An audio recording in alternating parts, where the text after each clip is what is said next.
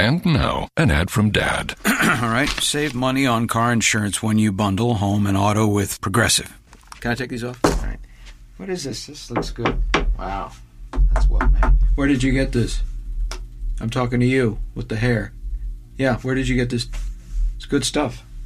That's solid. That's not veneer, that's solid stuff. Progressive can't save you from becoming your parents, but we can save you money when you bundle home and auto. Progressive Casualty Insurance Company, affiliates, and other insurers. Discounts not available in all states or situations. Feral Audio.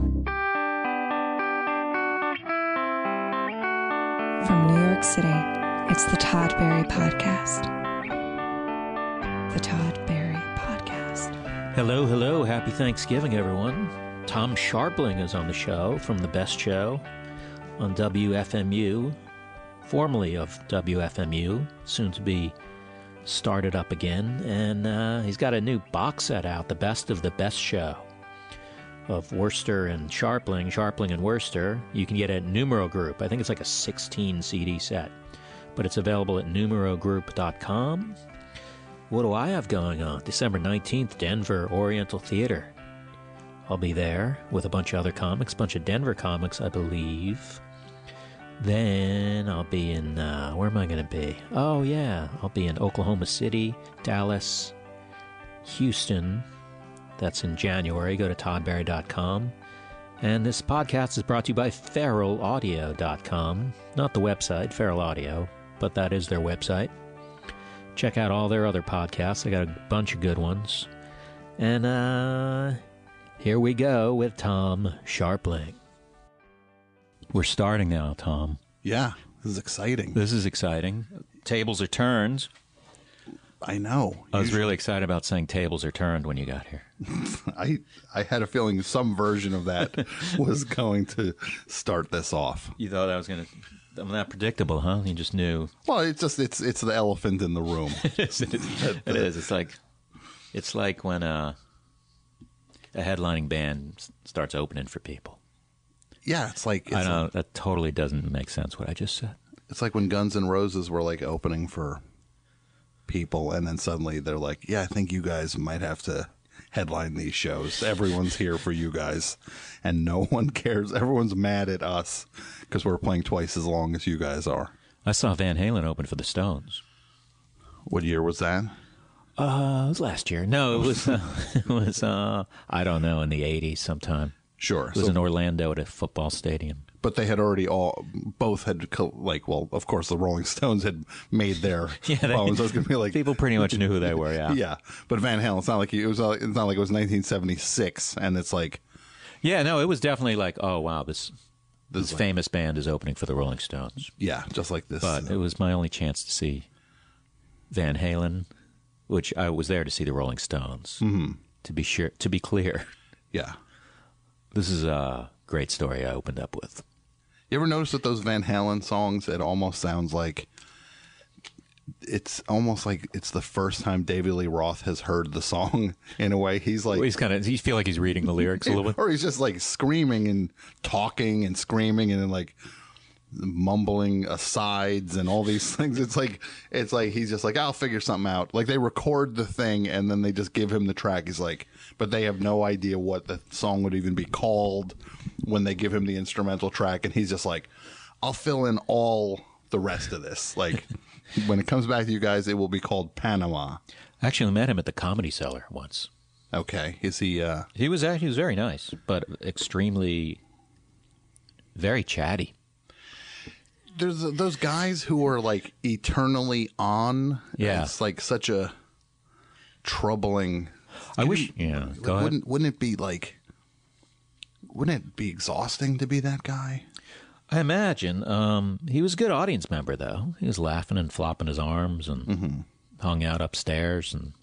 But yeah, the real advantage of that is when they're on talk shows. Like he's one of those guys. You just let him go. Yeah. I wish I was one of those guys.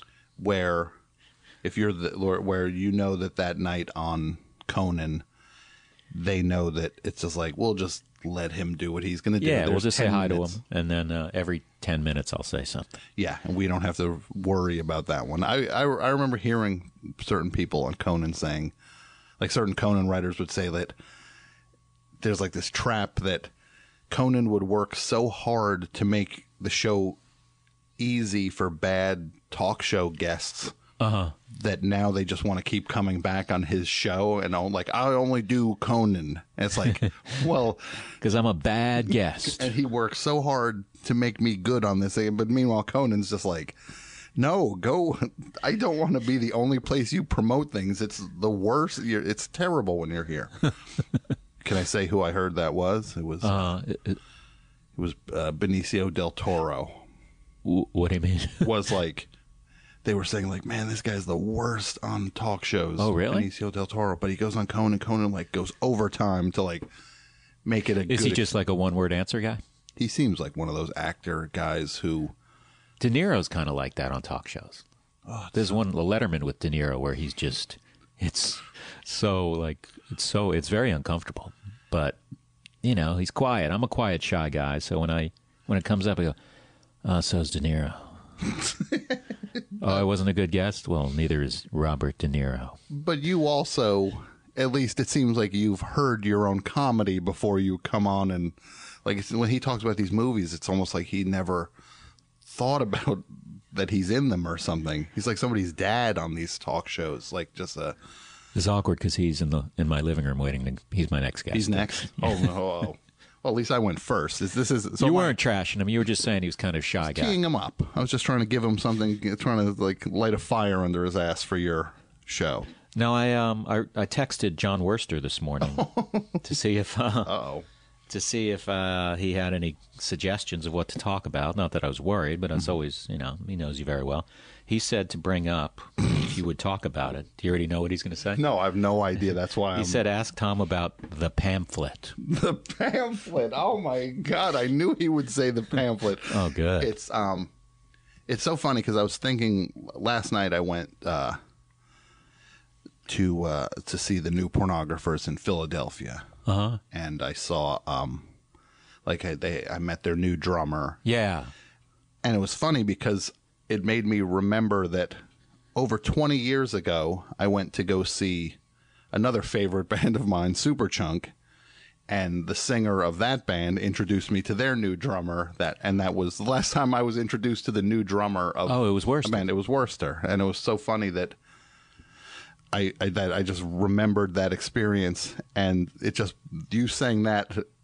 I mean, I've known him that long. I've known him for 22 years at this point. So that's how you met him at a Superchunk show, yeah, where you were introduced and you guys hit it off at the Ritz. Okay. It was Superchunk, Pavement, and My Bloody Valentine. Oh man! So that was like one of those bills that you can like lord over somebody in their 20s, be like, yeah, those were all on the same show. But meanwhile, that night, it's like, yeah, My Bloody Valentine were really loud and kind of boring, and it just so it's like, but you want to. Those are the details you kind of... You leave that out just so they feel like awful. Yeah. Like, yeah, you. God forbid anybody not feel good about themselves for 5 seconds. I have to make them feel like they missed something, but it was not that special of a night. But that was the night I met him, and we just started talking and found comedy stuff that we had in common, and we really just... Then we just started talking on the phone a lot. So that was where... Everything started was backstage at a Superchunk show. Can you believe people used to talk on the... Do you still talk on the phone?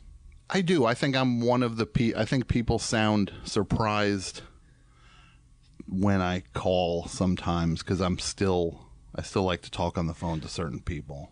Yeah, I used to do that. It used to be nice. There used to be people I would talk to for like an hour and a half on the phone. Mm-hmm. I don't know. I still haven't completely let go of that. Yeah, well, that's good. I think that should come back. So what was this pamphlet thing? Oh, it was... I'm trying to think of how to say this. It's a podcast. There's no censorship. Oh, no, I understand. I'm saying, but the guy who it's about is still... Okay. Well, you don't use his name. Oh, no, I won't use his name. Okay. Todd, I'm not... This is not my first rodeo. This is not your first... I used that in a text to someone recently. When did that enter the just the common... Like... I don't think it ever was like acceptable. It went, like, you heard it, and then it was instantly like, no, that There's like 3 phrases. That's one of them that the first time I heard it, I was like, oh, that's so good. And then all of a sudden, like, oh, everyone's saying that now. But it had like a valid shelf life of like 2 weeks. Like, Right. It is what it is was like, oh no, that kind of, it is what it is. That kind of sums up.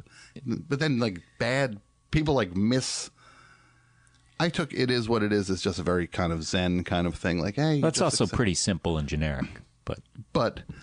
but there was an acceptance, like a very calming acceptance to it. But then people, I think, took it as just like, hey, life sucks. It is what it is. Or, hey, I'm doing something bad to you. It is what it is. Like no, that's not what this was. I am currently beating you up. You're bleeding, but hey, it is what it is. So this pamphlet, I worked at a music store, and the owner of the store was a sheet. We sold sheet music, not Wow. records and tapes. I love that sheet music. Sold sheet music to piano teachers, and the owner had he wrote this pamphlet. He was writing a book on how to not worry about things, like how like stress reduction and things. Right. But I mean, he didn't have much. He had no qualifications for that. Uh-huh. And he was just like, I'm gonna advertise it in like the Star. You remember, like the National Enquirer was like Coke, and then I think the Star would be like the Pepsi. Yeah, that's true. That was the sort of secondary. So he spent a lot of money advertising this book, and then I remember the books showing up at the store, and they were pamphlets. They were just super thin, huge font, empty blank page for every page with just a little bit of writing. It was just vamping. It was just somebody just trying to run out the clock on what constitutes a book. Right. Just like, this is all I can kind of write. You know, people write those like a tweet book, and it's always like a tweet in the it's like a giant stretch of white nothing. That's my dream, is to get that book deal. I know. Yeah, but then you never get another one, though, Right, because no one buys They're them. going to be like, yeah, this guy's not the most prolific author in the world. And it's like, people go to the bookstore and they see the tweet book, and then they're like, yeah, I can probably read this if I have 20 minutes. Yeah, I can blast through this tweet book at the bookstore. So the book felt like that a little bit, where it was. Yeah. And he was like, this thing's going to, he was like super excited about it. And then I got excited about it. I'm like, look, whatever help you need shipping these things to people, it's like, I'll work at night. We'll figure out like extra time, like overtime. Like, when these orders start pouring in, just let me know. I'm on the team. And then like he put the ad in the Star, and then he checks his P.O. box, nothing. Like, next day, nothing. Then like the third day, like, here's an order, like with a check for $12. Like, here we go. Here, Floodgates are open. Here it comes. The floodgates are officially open. And then the next day, nothing. And they would trickle in for the next month. These orders would just 1, none, 2, none, and then finally at the end of the month, somebody sent him a letter just saying, like, we know your ad didn't work. Like one of those letters that businesses send to people when they see somebody like we know your ad did not work. Here's how you should advertise for a thing, like kind of like a really kind of ghoulish thing that to send to somebody who just sunk so much money into this thing, saying like, yeah, you totally ate it, and we're gonna but this is where you could spend your money and have it work for you. But then there were just boxes of these pamphlets, and I told John that story, and then I got him one of the pamphlets, and he now has it on his mantle in his house. He just has this pamphlet. He thinks it's the funniest thing ever, is the pamphlet story. And because me working at that music store was this era of like, I was there way too long. Yeah. I was basically kind of saving money to to be able to buy a house and start my adult life. So you were able to buy a house with money you made working at a sheet music store? Yeah. Oh, my God. Very small house. It's the size of a postage stamp. But it was a way to get a starter. It was a way to start my life, my married life. So I kind of had to just... But it was definitely a taking it for the team kind of thing where it's just like, I don't want to be here anymore. But if I'm going to get this, I need to just kind of... I would write at night. It was like a second life. Yeah. I would just like work at the store all day, go home, eat dinner, and then just like at like 11 o'clock at night, just start writing and just write. And it was like juggling two lives at the same time to try to kind of take care of what I wanted my future to be. But I was still definitely stuck in this one. Well, you got to make money. Yeah, that is the eternal challenge of sometimes this. I meet people who are like new comics and like, yeah, I have a day job. Like, well, yeah, of course you do. You live in New York and you got to buy food and stuff. And that's one of the things on your crowd work thing when people they say it. They say it almost like ashamed that they're expecting you to just like blast them for being at the beginning of a thing. It's like, well, no, everybody begins at the beginning. Like it just where I've only been doing stand-up for a year and I still have a job and I'm trying. It's like they just expect you to just go, you loser. Really? You're not making enough to pay your rent doing the free shows at the bars where they don't give you any money? That's not enough money for you? It's like that's just the reality of starting. Yeah. That's what in my pamphlet that In your pamphlet. I'm going to write to Worcester later and say that you stormed out when I brought up the pamphlet. That's funny. Yeah, let's like. Do you remember any of the advice in the pamphlet? And how thin was it? Was it really a pamphlet? Oh, it was very thin. It was. And how much did he sell it for? Like $12. Oh my God! This is like in the 90s. $12. That's like $1,000. It is amazing how money like just doubles, like the cost of like you hear things like yeah, that cost it's 10 times as much as it cost 30 years ago. Like how do things move that? Like that was like $1 should be worth a penny now for the way things. But like certain things, like performing, for example, they'll be like, well, we're going to pay you still what people in 1963 got. Oh, definitely. There's still, there are times where I get paid less than and then there's times that I get such a crazy amount. No, I'm joking. I didn't want to act like I'm this low-priced guy in case any bookers are listening. No, you got to pay up. No, it's a case-by-case right situation. Sometimes you'll get Todd at a price commensurate to your to your low rent venue. Other times, I amortize my price. Yes, you just use commensurate, so I used amortize to show the sliding scale. I do a sliding. I'm like a therapist in New York. What can you afford? $20? What can you afford? Can you imagine that? To start off, how much you're going to get paid? What can you pay me? It's like the Radiohead "Pay What You Will" download, except if you were already a multimillionaire. Yeah, and you didn't have to, and it was theoretical what people, like you get to do it's like a social experiment to see what, like the idea Radiohead put the thing out, it's like, ooh, so interesting. Some people paid nothing, and then other people paid more than but like no one else has that luxury right to initiate a social experiment with their I do know other album. People have done it, and they say I think some people actually end up paying more overall when you average it out. Like a bunch of people download it, but then there's a bunch of people who give you more money than like a $5 bill. Because are they thinking of just the cheapskates out there? And I don't know. I mean, there are people who like, I've sold merch at my shows and there's people who try to give me a tip. It's like, here, keep it. It's like, well, thank you. Just give this to the waitress. Whoever waited on you, give this to them. Exactly. I have a set. Yeah, I have a set price for being here tonight. No, I'm not the one wanting for money tonight. And then when they're walking to the waitress, I go, actually, I'll go ahead and take that. The waitress doesn't have to know about this.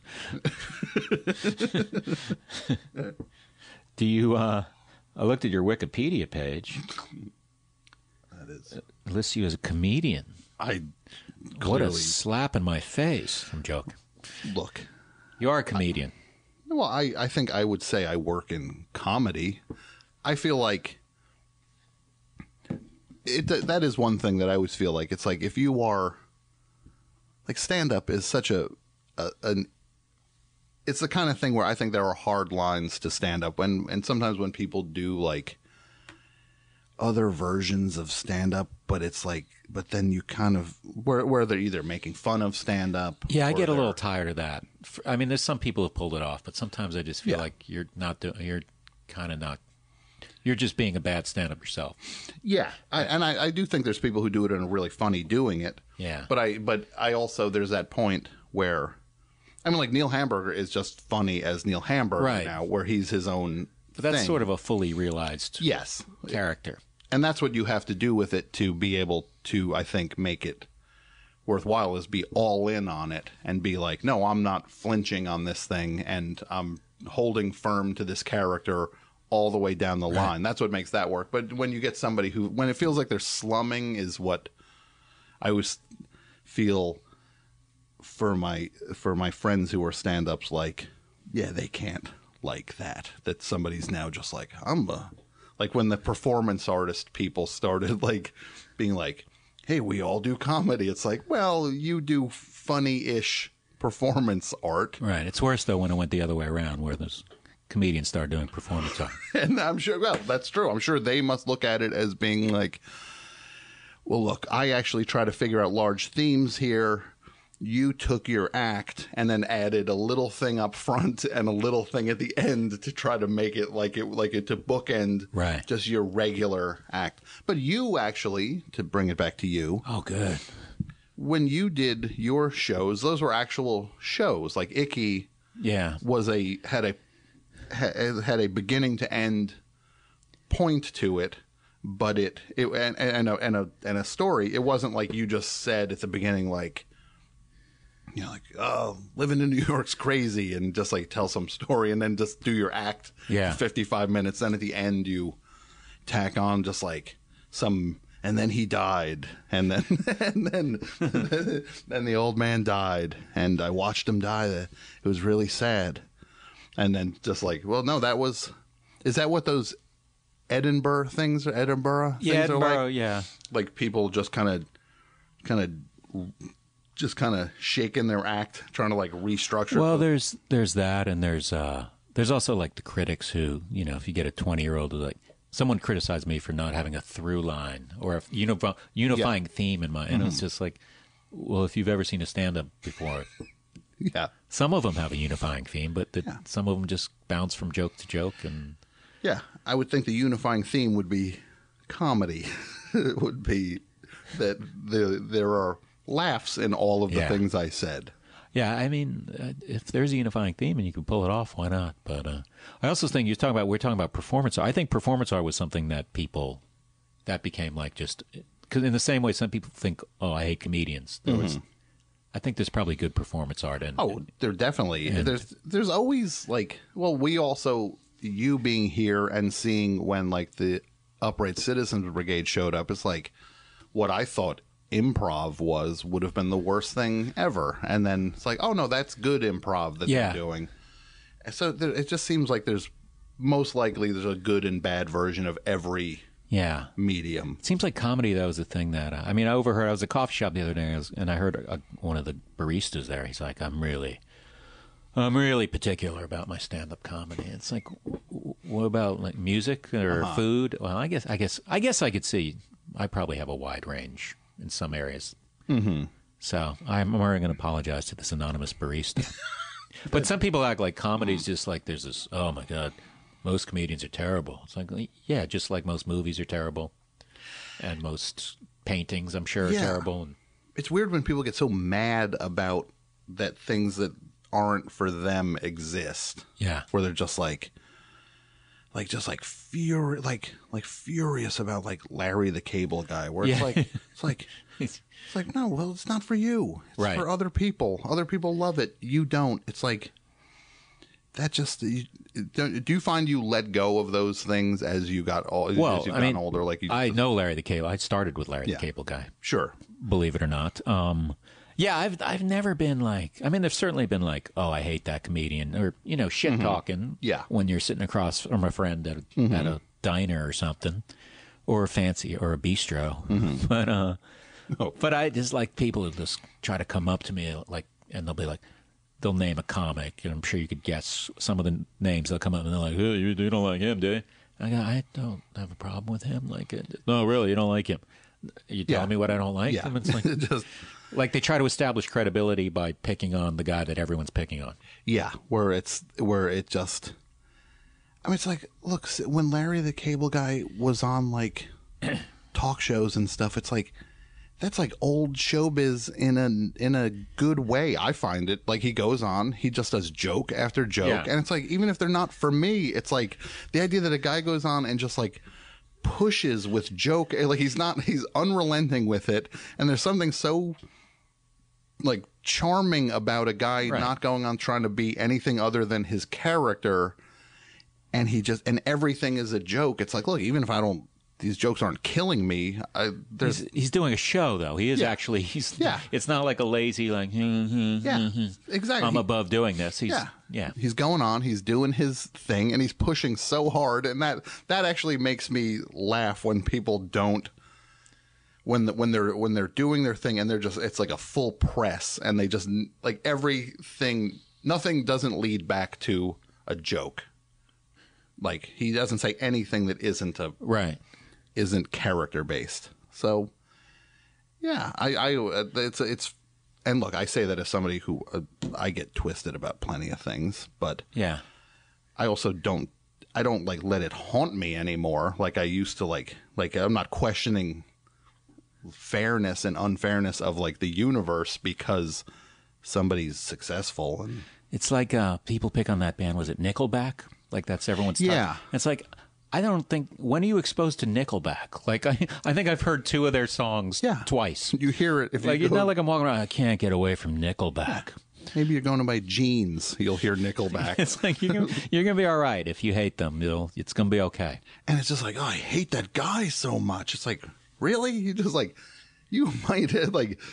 That's when it's kind of like, well, there's charity work you could be out there doing, and like, go work at a soup kitchen for a little bit, where you're just like I watched all their videos. Like I hate that guy from Nickelback. Did you see the interview he did on this thing? It's like, no, I didn't see any of that because I'm doing like I don't care about him. I don't like it, and so I move on. Yeah, it's pretty easy to not have to experience music that you don't like. Like people become students of the person that they don't like. Yeah, that's a good point. That's a good way of putting it. Are you doing any more music videos? I watched a couple of them today. That real estate one was really good. And the Amy Mann one was really good. Yeah, thank you. Those were fun. I don't think I am for a little bit. I feel like if it's like there's no money in them at all. And it's hard to just keep asking everyone to be like... Doesn't the record company pay you anything? But they don't have any money either. Right. It's just, and I get caught up in, it's like, I want the thing to look as good as possible. And so I end up looking at those things as like, that's like me going to film school a little bit. Calling card kind of situation? Yeah, where it's like, and I just get what they call camera time in the it's practice. In the biz. It's learning. Yeah. It's learning. So I get to do that stuff. I didn't go to film school or anything like that. So if I get to work with higher caliber, in a higher caliber work environment, it's like that's a better version of film school than to like have to go ask other students to be in your thing. And and it's just like, no, I'm lucky enough to get to work with actually talented people and good crew people and a real band. And but that said, it's hard to just always want to do that and rally to go do another one of those when everybody's like, when you have to basically say, well, you work for free. And or I need 400 extras who will work for free. Yeah, and then just asking everyone, will you come? Hey, come on out to Washington Square Park. It's the 19. Come out to the 19th stop on the Q train. Yes, It's like- 12 degrees out. We'll just be there 11 hours. Yeah. We're out in Red Hook. Everyone's going to have their shirts off because that's kind of the joke we're doing. And it's just like, be there at 2 on a Wednesday, 2 in the afternoon, and it's winter, and so come on out, and you can watch me direct, and I'll say hi to you. Like, that's... I was in one of your videos, in that New Pornographers one. Yeah, you were in... I was the record. I was the other music clerk. That's right. That was the first I think they thing gave we me. shot. Did they give me a T-shirt? I think they did. I'm pretty sure I have another music T-shirt. that's probably where you got it. Oh, speaking of T-shirts, when I was doing my European tour, I saw a guy with an FMU shirt, either in I think Amsterdam, sitting in like third row. Those things get out there. Holy shit! We haven't even talked about the best show yet. No. Oh my god. The preamble. This is Oh my god! This is the warm-up. This might have to be a 6-parter. My first 6-part. This is like those Orson Welles tapes that Peter Bogdanovich did, where it's just hours of him just blathering on about every aspect of everything. So you're starting up the best show again. We are, yes. Can you tell me about everything? Sure. All right. Well, it ended last December. Uh-huh. And this year was kind of me. I was trying to figure out if there was like a home for the show where it would be like my dream would have been if like some like Prince Charming type opportunity came along, with just like, come join this thing and we'll just do everything for you and you just do the show and then we'll pay you and all but those things never materialized the way I had hoped or was wondering if they would. Some people there were people who very flatteringly made real proposals for things, and some of them were public radio, and they have all the infrastructure in the world for that, but Yeah. I just still did not feel like content-wise that it was the best. Yeah, they would fit. censor you a little bit. And it feels, I was not even worried about the people who I was dealing with were fantastic, and they were just like, no, we love the show, we get it, that's what we want. But it's not that person I was worried about. I was worried about like the 60-year-old dude 2 notches up the ladder who I haven't met, who's just going to finally hear this like 8 months after I start and be like, what? No, this is not our brand. And Right. And then the notes start to come. you want to be left alone, basically, which is what we all want. Exactly. I feel like doing the show for 13 years, I have earned the right to say this is the show. Hell yeah. And the only way to get to that place is to ultimately do it yourself, because then you're beholden to no one. And other podcast networks had offered about coming on board with their thing. I would think so. And that's like the content would be perfect for that, but they did not have the infrastructure with things. So it was like, if I'm going to have to do this myself, then I might as well just do it myself. By infrastructure, you mean like a studio? Like you a can use? studio, and have the website built that can stream the show live. Because it's not going to be a podcast. It's going to be the same exact Right. show. It's going to be live, phone calls, I wanted to do that show, but just not have it be over terrestrial radio. So that's True. It would be hard to do the phone calls if it wasn't live. yes, because then you're asking people to just call this number at 9:00. That was one of the most brilliant things I've ever said. You're not going to know what we're talking about. It's like put this blindfold on. Although some of your callers do seem like they were calling in the middle of the Yes, You feel like, they don't know what's going on. But yeah, the times I've done it, I always enjoy listening to the calls. Just kind of like, hey, Tom. that's my favorite part of it, are the calls. I feel like there's got to be. I would think that would be my favorite and least favorite, because you screen them fairly well. We do a very light screening. That Mike is doing the screening, and Mike is basically just making sure people are not going to call up and like curse and scream at me. And he just tries to keep. He does guide them. I can hear him because I do the show. I'll have one ear has the headphones on, and the other one my left ear I would not have my headphones on, so I can hear him kind of just keep. I can hear him screening calls and kind of get a feel for who he's talking to, and I'll hear him sometimes be like, "This is the 5th time you've called tonight. You know, you really got to stop." Like, so I'll just know somebody's bugging him out there, or I'll hear him guiding the thing. Like, well, you got to have something to talk about. You can't just call up and say, "What's going on? How's it going?" But yeah, I wanted that to be a part of it because I really do like it's like going because the show's never like if I had to write down what I think the show's going to be at the beginning of it, it's never what it turned out to be at the end. Yeah. Of it. I mean, and you know what that's like with the crowd work stuff. That's the most exciting part of yeah, that. it's not knowing what. Yeah, I know what you're talking about. You know, we're both comedians. We're both stand-up comics. Yeah, we're both stand-ups. I can't believe you said you're a comedian. I do my stand-up from a room alone. So how are you going to do? How is it? What's the new show going to be? Where's it going to be? We've been we're just doing it ourselves, building the website, building a studio, doing all these things. It's going to be advertising based. No paywall or subscriptions. Just for everybody. I wanted everybody to be able to hear it. That's always so frustrating to me. Like shows where you can't just hear it. And I always wonder for people doing those shows, it's like you're cutting off the potential of so many people coming by on charging board. them? Or? Yeah, by just having like, even with like Sirius, it's like, I mean, where those things were like, do you remember like when Howard Stern was on like K-Rock and it's like everybody talk. It was like, it was like an electric charge running through. Like, we're just like, this person was on, or he said this, or he started doing that. And it's like, but then when it went to Sirius, it's like that kind of stopped. Like, because not everybody could just hear it from. Yeah, especially in New York, I don't think a lot of people. I think that's much more of a driving around thing. Maybe I'm wrong.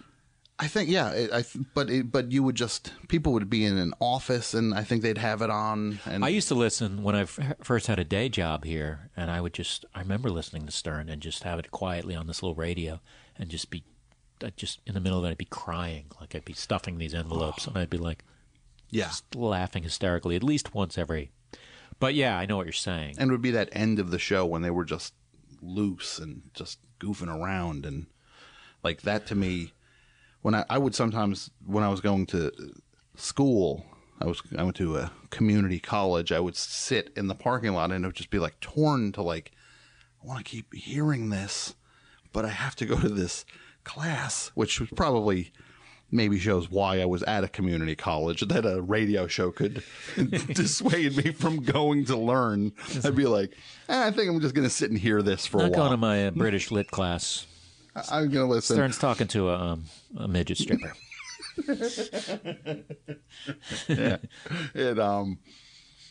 But I didn't want that. I love the idea of it just being like available to everybody, and we'll just have some advertising on it. And it's all those pieces are in place. And so do you have you must have a serious producer? Because I wouldn't want to do any of that shit if it were my show, but maybe. Oh, there's people on board with stuff. Yeah, it's like Brendan McDonald has been helping so much with stuff. Do you know Brendan? He's Mark's partner on WTF. I think I know him. I think I would know him. He's here. He lives here.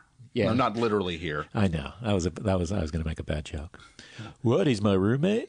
Yeah, that would have been a killer joke to make.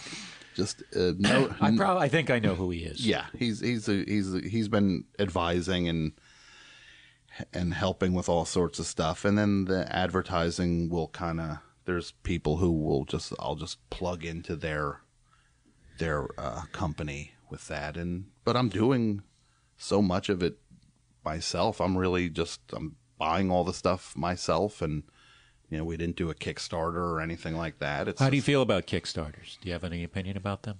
I think it's like a case-by-case thing. It's like sometimes it's like if there's a thing and you need funding for it and it's a valid thing and it's a good way to just reach the people who would be interested in being a part of that thing. I think that's great because then you can make things that might not otherwise exist happen. Then, but when sometimes you see a band when they're like, hey, we want to put our record out. We're a 5-piece band. We need $2,000. It's like, well, that's $400 each. Yeah, for you guys. I saw. I mean, I've seen bands with want to go on tour for Yeah. like, and it's like for less than $2,000. And you're like, there's 6 of you. Exactly. It's like, ask for a couple hours extra at work, or call your dad. You got to at some point, Or he's probably in the next room, so ask him.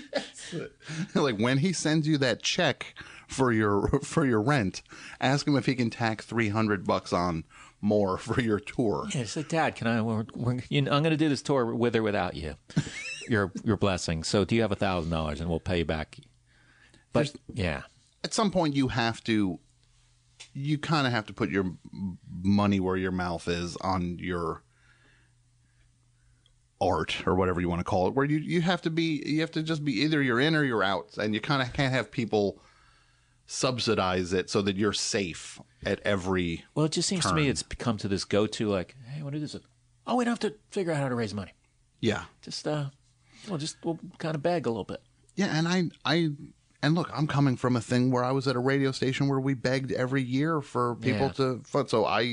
But that's how that place was set up. I did not enjoy that, but that's just the way that public, like, non-commercial radio exists. Yeah. So that place would not exist. WFMU would not exist without that. So I'm not trying to be hypocritical about it. I understand the idea of reaching people who want to support a thing, so it exists. But sometimes you take more pride of ownership when you're like, yeah, I'm kind of investing in myself here. Right. I saved a little money up. Yeah. I'm less. It's just the quantity of the, like, every week. So, hey, man, this is project I'm really passionate about. Mm-hmm. Oh, that's good. That's good. Like, will you, donate or tweet? And, like, I can't tweet about every Kickstarter. I just can't do it. I could. I just don't want to. Yeah, that would be it. But I almost think, like, I understand a Kickstarter more when it's like, I need $1 million to make this movie idea, whereas opposed to, like, I need $3,500. That I could probably just get an advance on a credit card. Yeah, and I mean, it's not like, I'm not trying to like crap on kids and just be like, because look, it's not easy being in your 20s, but it's also, there are advantages to being in your 20s that you maybe don't realize you have while you're in your 20s. Like, that's the folly of like aging and stuff. You realize how much safer you were in a way that you could just do stuff and not worry about what happened because you're in your 20s. It's like there's a lot more life to go, and you'll be okay even if you like totally turf out on a thing and it's a disaster. It's like, at least you tried. Yeah, and next year you can do another thing and nobody will remember the previous thing. I should point out in this discussion that if anyone wants to donate to Feral Audio's podcasts, I was in the middle, I was like, oh my God, wait, I do a podcast where people can donate. But I always say donate to the other podcasts. Sure. I think I made $6 in donations. I'd donate to the other podcasts. Well, you're doing this for other So I'm not reasons. a hypocrite. What? You're doing this for... This is a passion project for me. It's a passion. It's a passion project. It's where you're curious about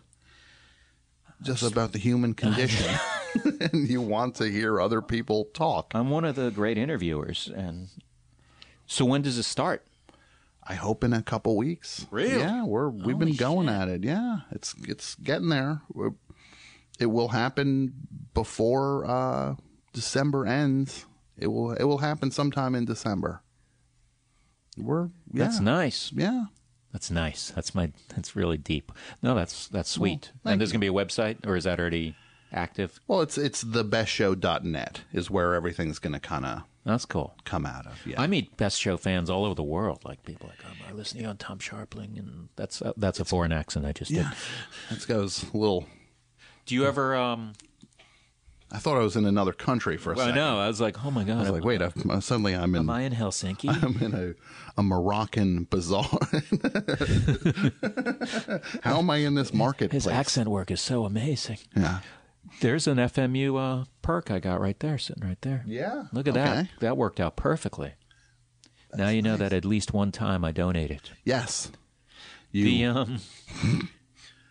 But yeah, no, the station, it's crazy how the show because when I started the show, it was like I grew up listening to WFMU, living in this area, living in New Jersey, and it was the kind of thing you listen to, like you'd turn your radio on and listen to. So it felt like it was a station for New Jersey. Uh-huh. And then when it got on the web, suddenly it just like kept growing and growing. And then I remember when, like, because I had started doing a music show there for a few years, and then took a couple of years off, and then came back and did it as the best show. And John and Worcester and I were going to do it every week, do calls every week. And I just remember, like, when some dudes in Toronto were just like, hey, we love the show. And suddenly it's just like reaching these people in places that were not what I thought the station was crazy. And then all of a sudden you have a guy in Sweden being like, I love the show, and just the reaching, and it's like suddenly it's a worldwide thing. Yeah, it's pretty crazy. Yeah, I mean, when I've been to Australia, and people are like, oh yeah, I listen to Mark Maron's podcast. I listen to all these comedy podcasts, and you're just like, how do you even know about them? But that's such a dumb thing I just said. Of course they know, because that's you know what I'm talking about. Like, man, I've been digging myself in a hole. I'm digging myself in a hole, then I'm pointing out, then I'm digging myself in a hole, and it makes it even worse. Are you going to do any live? We will do some. We're going to do some stuff. It's something John and I've always wanted to do, but because I think you guys could draw. I think so. I think we've built do a few 800 seaters. 800. I thought we would kind of start at 10,000. I thought we'd start at the Beacon. Early show, late show. It's 7:30, 10:30. Rush them out. ID only. Can't. No. This is a union. This is a union-run hall, so we got to be off at 9:30 sharp, or it costs us $75,000. What is that like when you guys are when you're doing opening for Louis and those shows? Is that 15 minutes? It depends with Louis. I mean, I literally. It depends on how much he wants to do and whether there's two shows, but.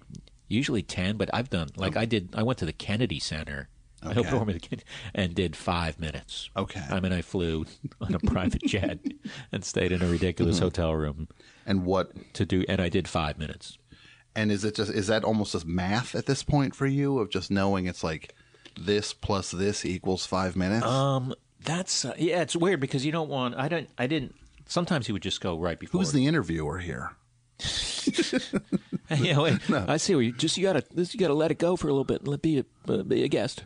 He would sometimes tell me, like, right before I went on, just do 5. Okay. I mean, he's not sitting there with a clock, and if I did 7, he's gonna take me aside or anything. Yeah, but at this point you have your own clock. Yeah, and I probably would just look at my watch, which is a weird thing to do when you're doing 5 minutes, but seems like you're somewhere else to be. You might as well just look at your watch the whole time. Yeah. Make it part of the bit. 5 because But yeah, so but yeah, we are going to do stuff because we have this box set coming out that John and I have been working on all year. Do you like doing live stuff? Are you comfortable with it? It's not my favorite thing, but I've gotten I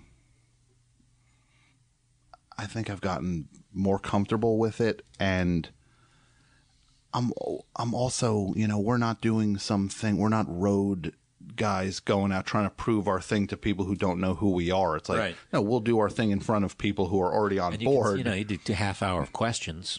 Yeah, the classic Q&A, classic filler.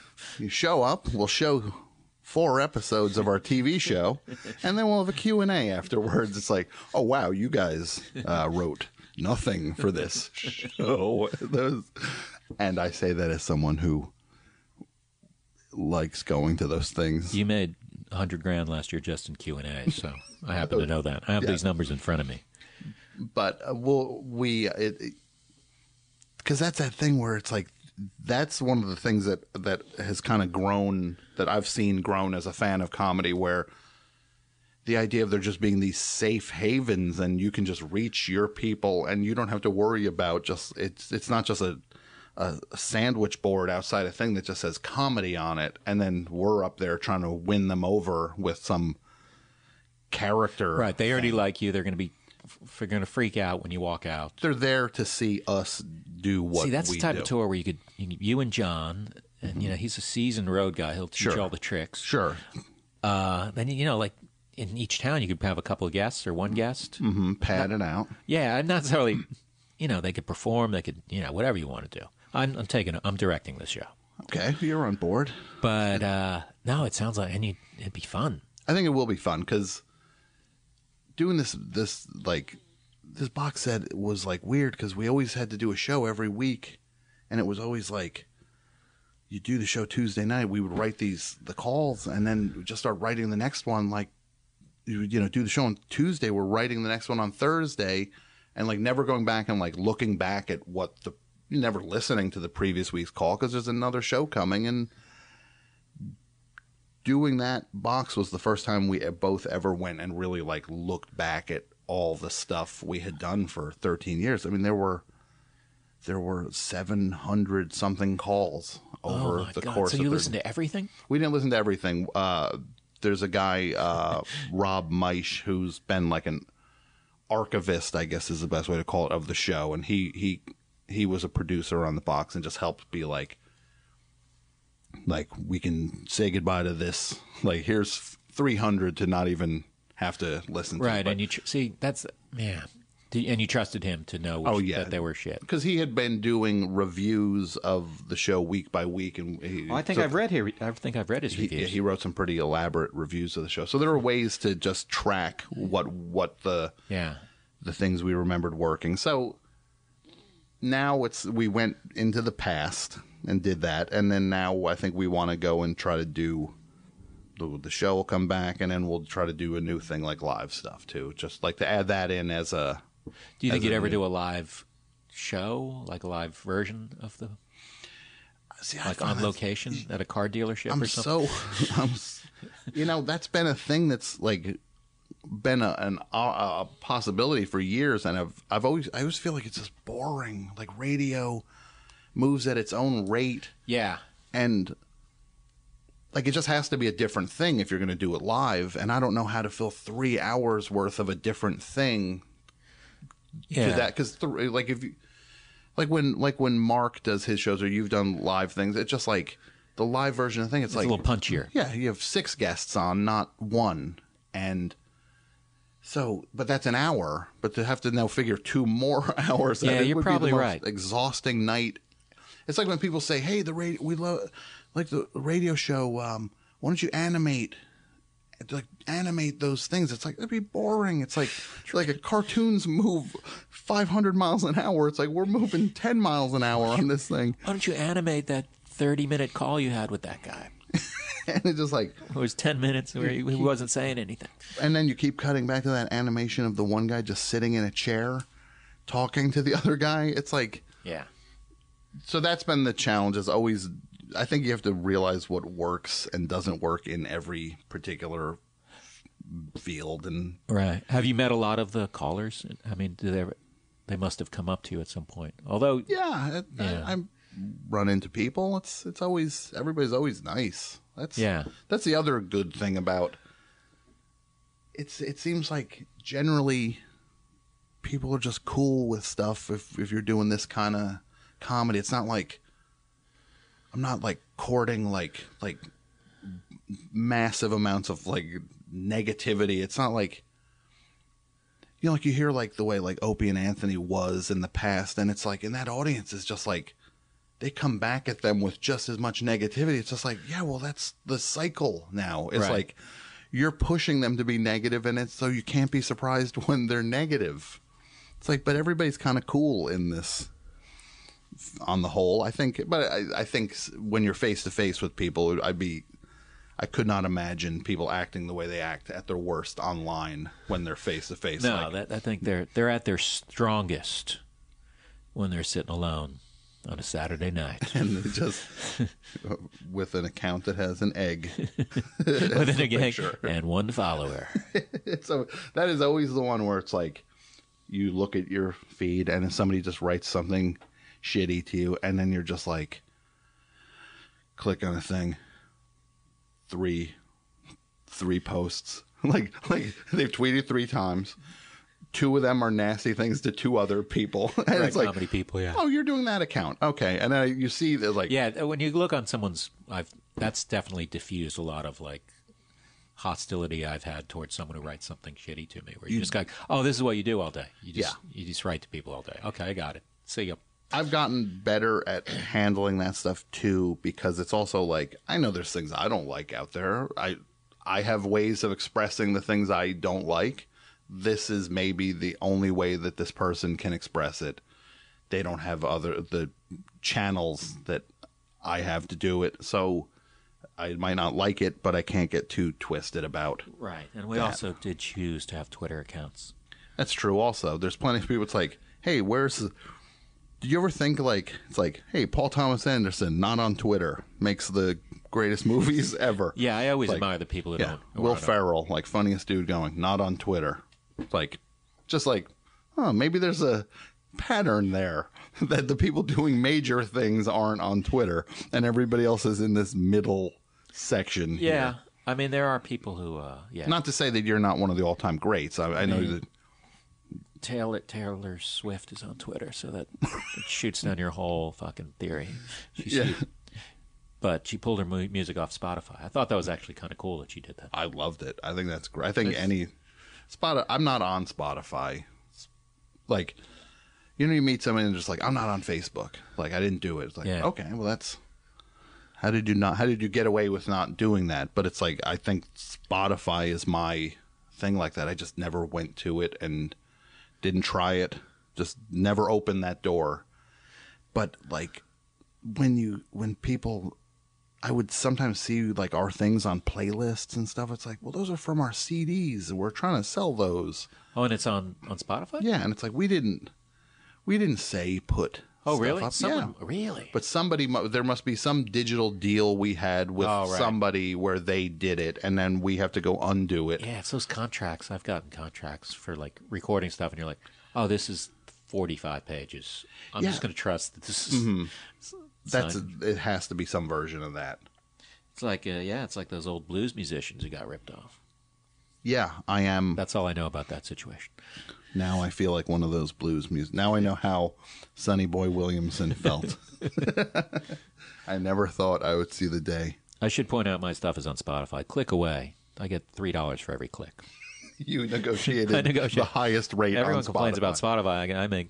I made like $3 million just last week on clicks. Yeah. What if you just came back? You're like, yeah, this is my rate. Take it or leave it. And I just saw what she did was cool. Nothing really against Spotify, just that she's like, I want people to buy my album. Sure, and you can why not do that if you can do that? Absolutely, I'm all for people taking ownership of their stuff and not feeling like, hey, it's what you got to do. That's how it is. Like, well, maybe I'm saying she's already got 7 houses, so I mean, yeah, that is. I want to see that apartment. Could you imagine that Tribeca apartment of hers? I think it's like 4,000 square feet or something. Unbelievable. I only have 3,990 square feet. I know. She one-upped you. It's like when like the Sears Tower will be like a foot higher than another. And then they had like a little fucking antenna on top. Like, oh, sorry. Yeah.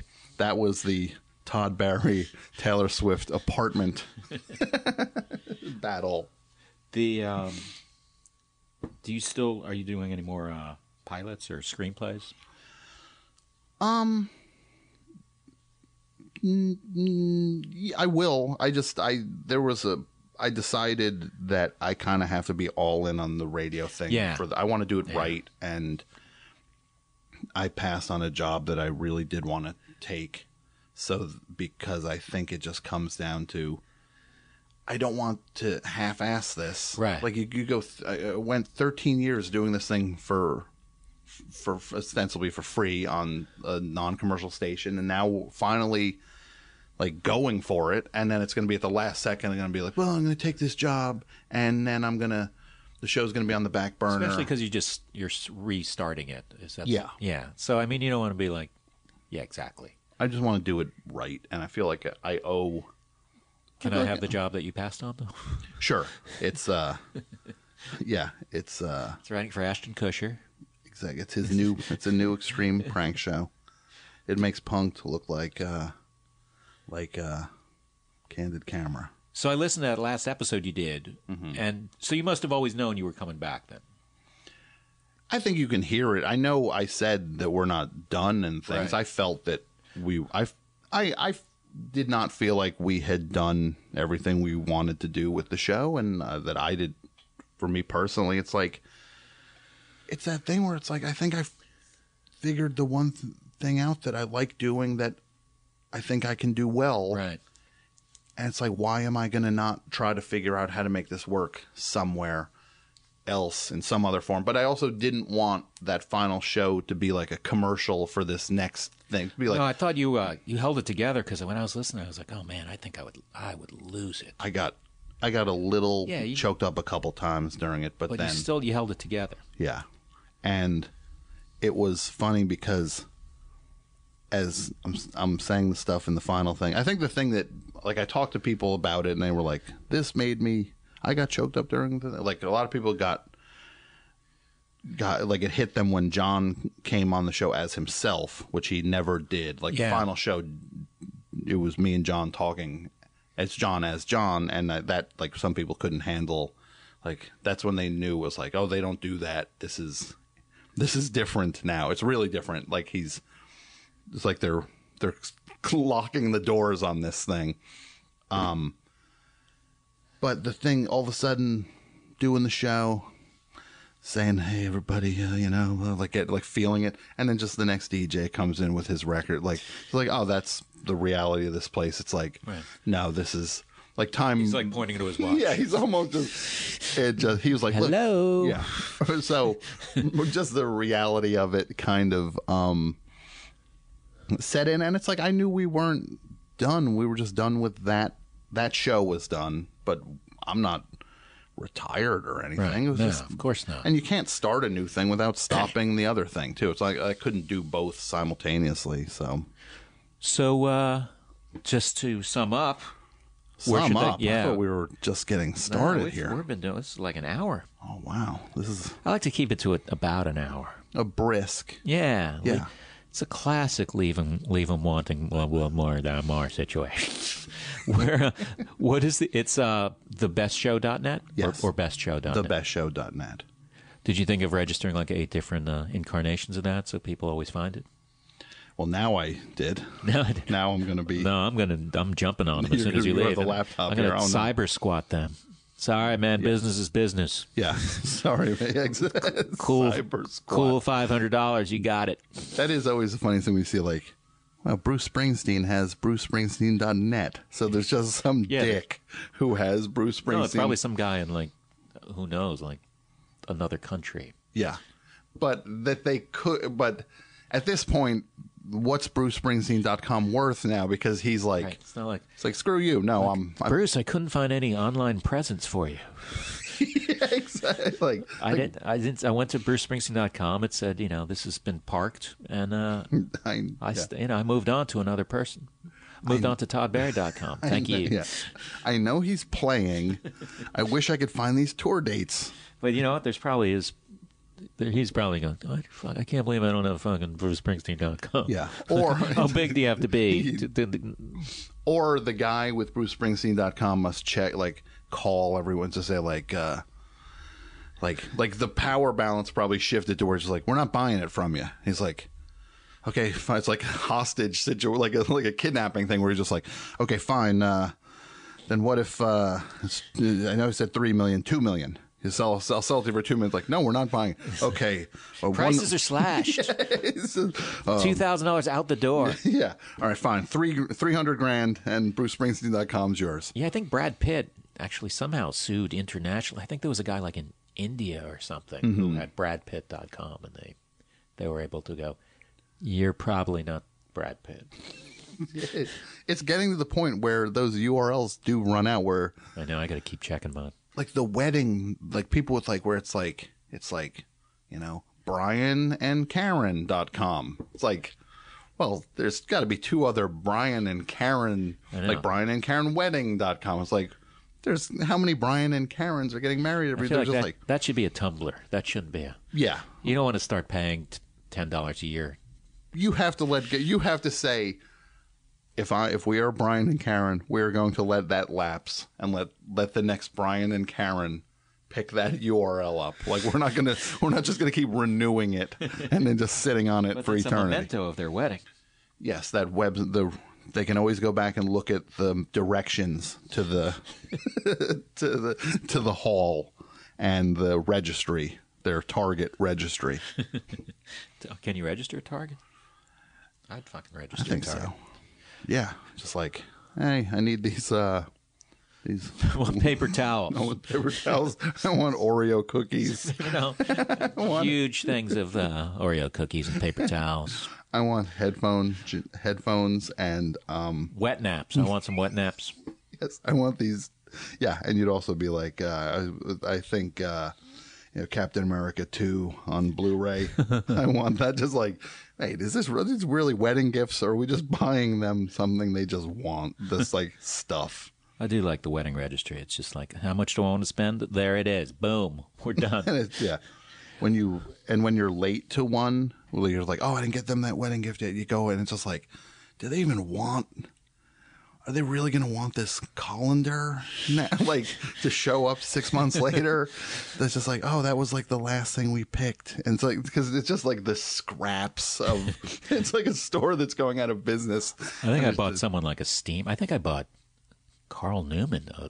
One of the gifts was a steamer. Well, I didn't get invited, but it was an to that expensive steamer. Oh, I was not invited to that wedding. That was Jason Wallner keeps buying these Oreo cookies on eBay. And not eBay, Amazon. Yeah. eBay would be scared because you wouldn't eat eBay cookies. Yeah. Like, I was like, I'm gonna make my own cookies. But he keeps buying like Amazon. He buys like cases of like special flavored Oreos. Really? I think it's like a cry for help. Doesn't he? I'm sure he could buy those where he lives, right?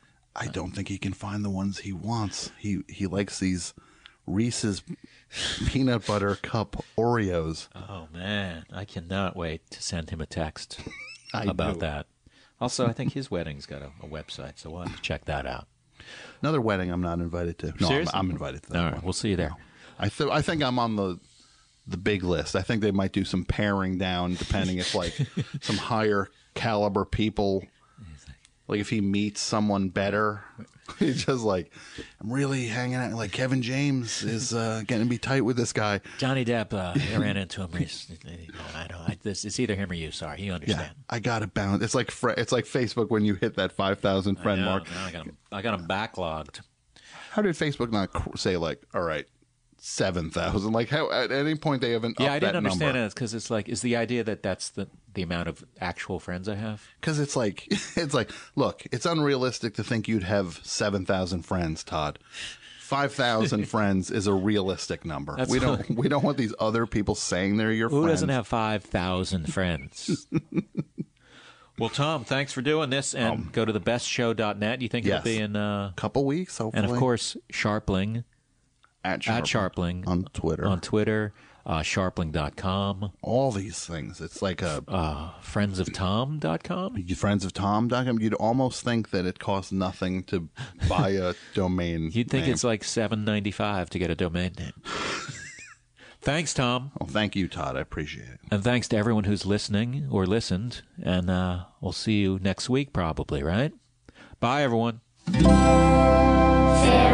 Audio. Hi, it's Jamie, Progressive #1, #2 employee. Leave a message at the... Hey, Jamie. It's me, Jamie. This is your daily pep talk. I know it's been rough going ever since people found out about your a cappella group, Mad Harmony, but you will bounce back.